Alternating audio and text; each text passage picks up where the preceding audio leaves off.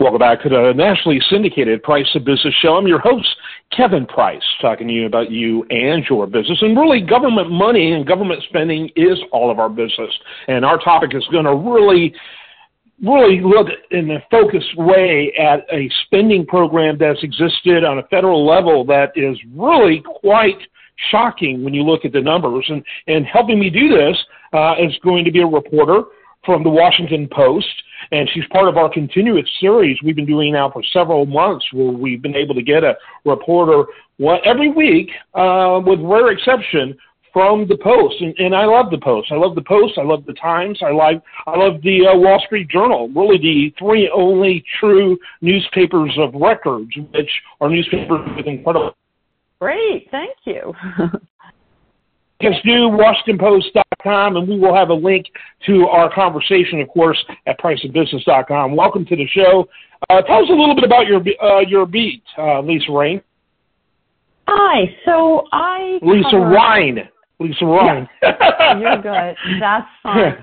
So I normally write about the federal government, and I just kind of dig into agencies that, where there are interesting stories. But I do a fair amount of reporting on the Department of Veterans Affairs because it's so interesting and, affects so many people. So as part of this series we're doing this year on how all of this money that Congress, threw at both, at the economy during the pandemic to help us dig ourselves out, there's been really not a lot of attention paid to the money that Congress gave to federal agencies. And almost every agency got a really lot of money. VA, it turns out, got $37 billion, and which is incredible. And we looked at one, of that, it's a pretty small, $400 million. But we just decided that we were kind of too overwhelmed at trying to understand how VA,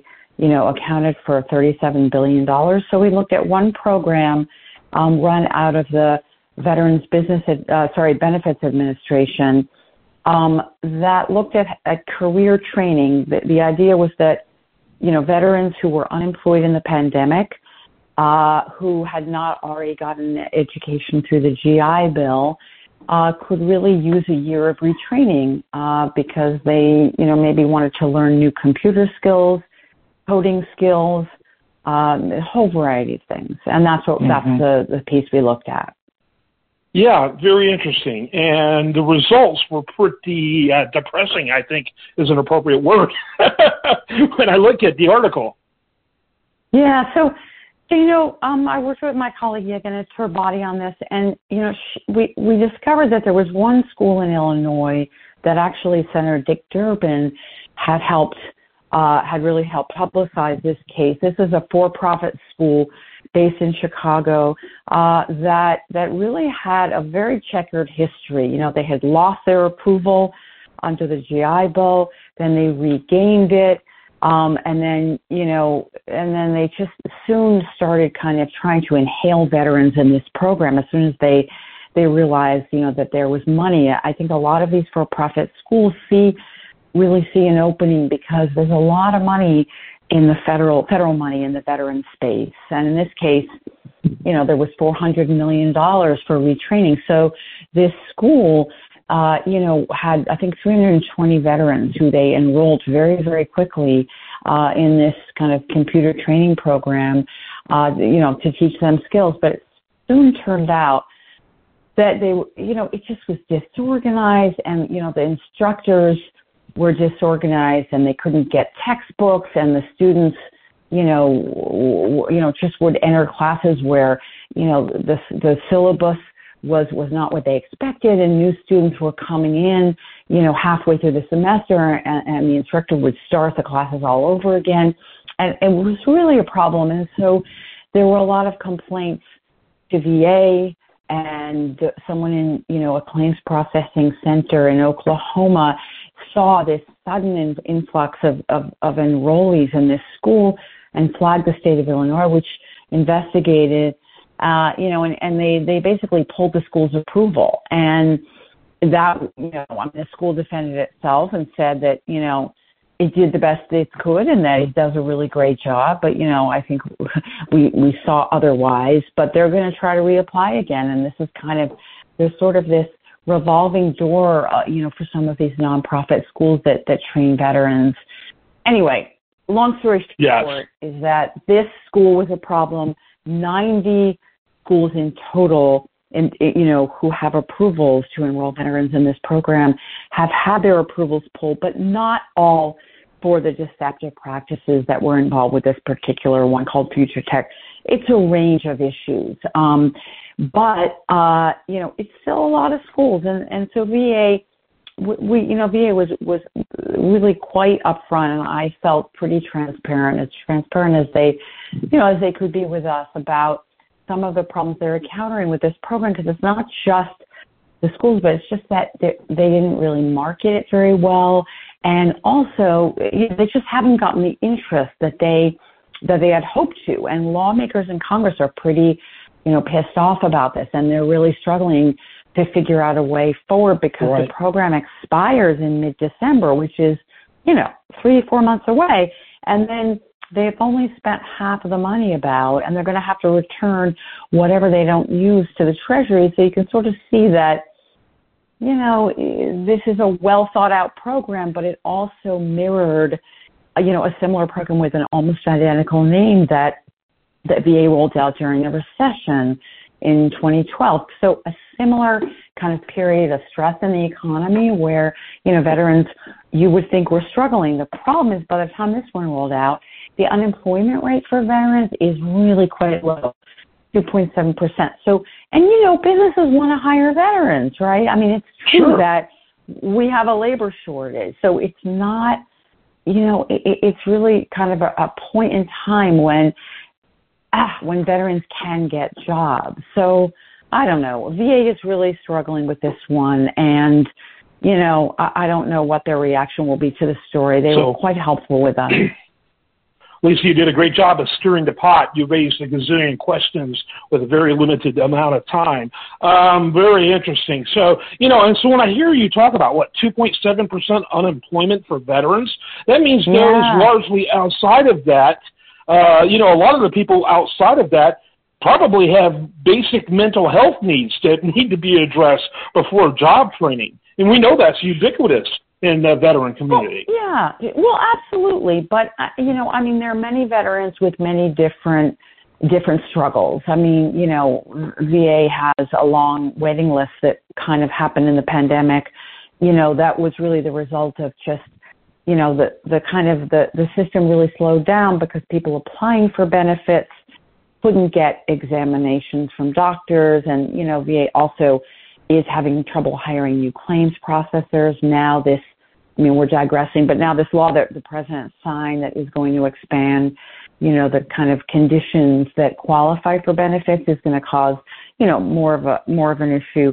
But, there are plenty of veterans who are working, some of them getting benefits, some of them not. And, most veterans, really, really are in the workforce and employers love to hire them. And this program was clearly extremely well-meaning, but, a variety of problems have unfolded with it. And, we'll kind of see whether VA can right the ship. I'm not sure they really can in such a short period that they have left. Yeah, and, what's interesting is that thanks to your team there at the Washington Post, I've interviewed many reporters with many similar stories about COVID-related relief, to where everyone, spending hundreds of thousands of dollars for a car and, for a luxury car, luxury home. It's incredible the misuse and abuse. And it's really, the old saying about the attraction of other people's money. It seems like when it comes to government, that attitude exists on steroids. It's incredible. Well, yeah, it's kind of a variation on that theme. I mean, the money you're talking about, and that has gotten a lot of attention, from policymakers and in the press. That's the money that Congress approved that went to small businesses. And yes, there was really a ton of fraud there, and it's really, really unfortunate. Here, though, we have a boatload of money. I mean, I don't even know how much, that, as you said, went to the federal government. And that's actually, been just as hard to track. And we have found that no one has really tracked it. And it's hard to get, data from the government on what they did with it. And, VA, I don't know how they spent $37 billion. I really don't. But we just decided, that what we could get our arms around was a relatively small, piece of the spending pie. And that's what we tried to do. Yeah. Yeah. Basically, in this one example, it looks like about $1 million per job. Well, yeah. I mean, you mean per veteran. I know. That's kind of how we were thinking, should we use that number and sort of make that extrapolation the way you have? But we were a little worried about doing it, and we just didn't know if that was the right way. But yeah, that is one way to look at it. Yes. So, that's hard to justify. And I'm proud of the VA. I hear you saying that they want to be transparent, and even though they can't, they don't know what their numbers really say. So transparency, when you're talking billions of dollars, kind of makes you scratch your head. How you know what I'm saying? It's almost like a shell game, unintended maybe, but it's what it looks like or feels like. But I mean, what do you see? What do you see happening in this specific program? Kind of give me your thoughts. In this program, I don't think anything will happen. Sadly, I think VA, they have told us that they're trying to really kind of ratchet up, their marketing efforts for VRAP. But and actually what they did say is that a larger number than we reported in our story actually getting jobs have actually gotten sort of what they call certificates of eligibility, which means that they filled out forms to become eligible for the program, but for whatever reason, and I'm not sure I understand this, they haven't yet actually enrolled. Maybe it's because they got other employment opportunities. I don't really know. So my guess, and various members of Congress who are on the relevant committees that oversee VA have had ideas. They've brainstormed and said, look, should we expand the eligibility? Maybe we drew it too narrowly. But what VA has told these members of Congress is, you know what? It's too late. We don't, and this is the problem with government. We don't have the bandwidth to integrate something new into our very old and antiquated computer systems. That would. Yeah. I mean, so I don't think anything is going to happen. I mean, it's really a bummer. And VA, I don't know. VA just struggles. It's like a legacy organization in so many ways in terms of their business processes, and they're not very agile, in a lot of ways at kind of doing new things as well-meaning as the staff is there, really. Lisa Ryan, she's with the Washington Post. Always enjoy my conversations with the Post. Real quick, final thoughts as we wrap it up. Any takeaways for the listener? Yeah, I mean, the takeaways for the listener are that, the one thing I'm really interested in is that all these federal agencies, Congress gave them so much money to deal with COVID. And my suspicion is that there was a lot of waste.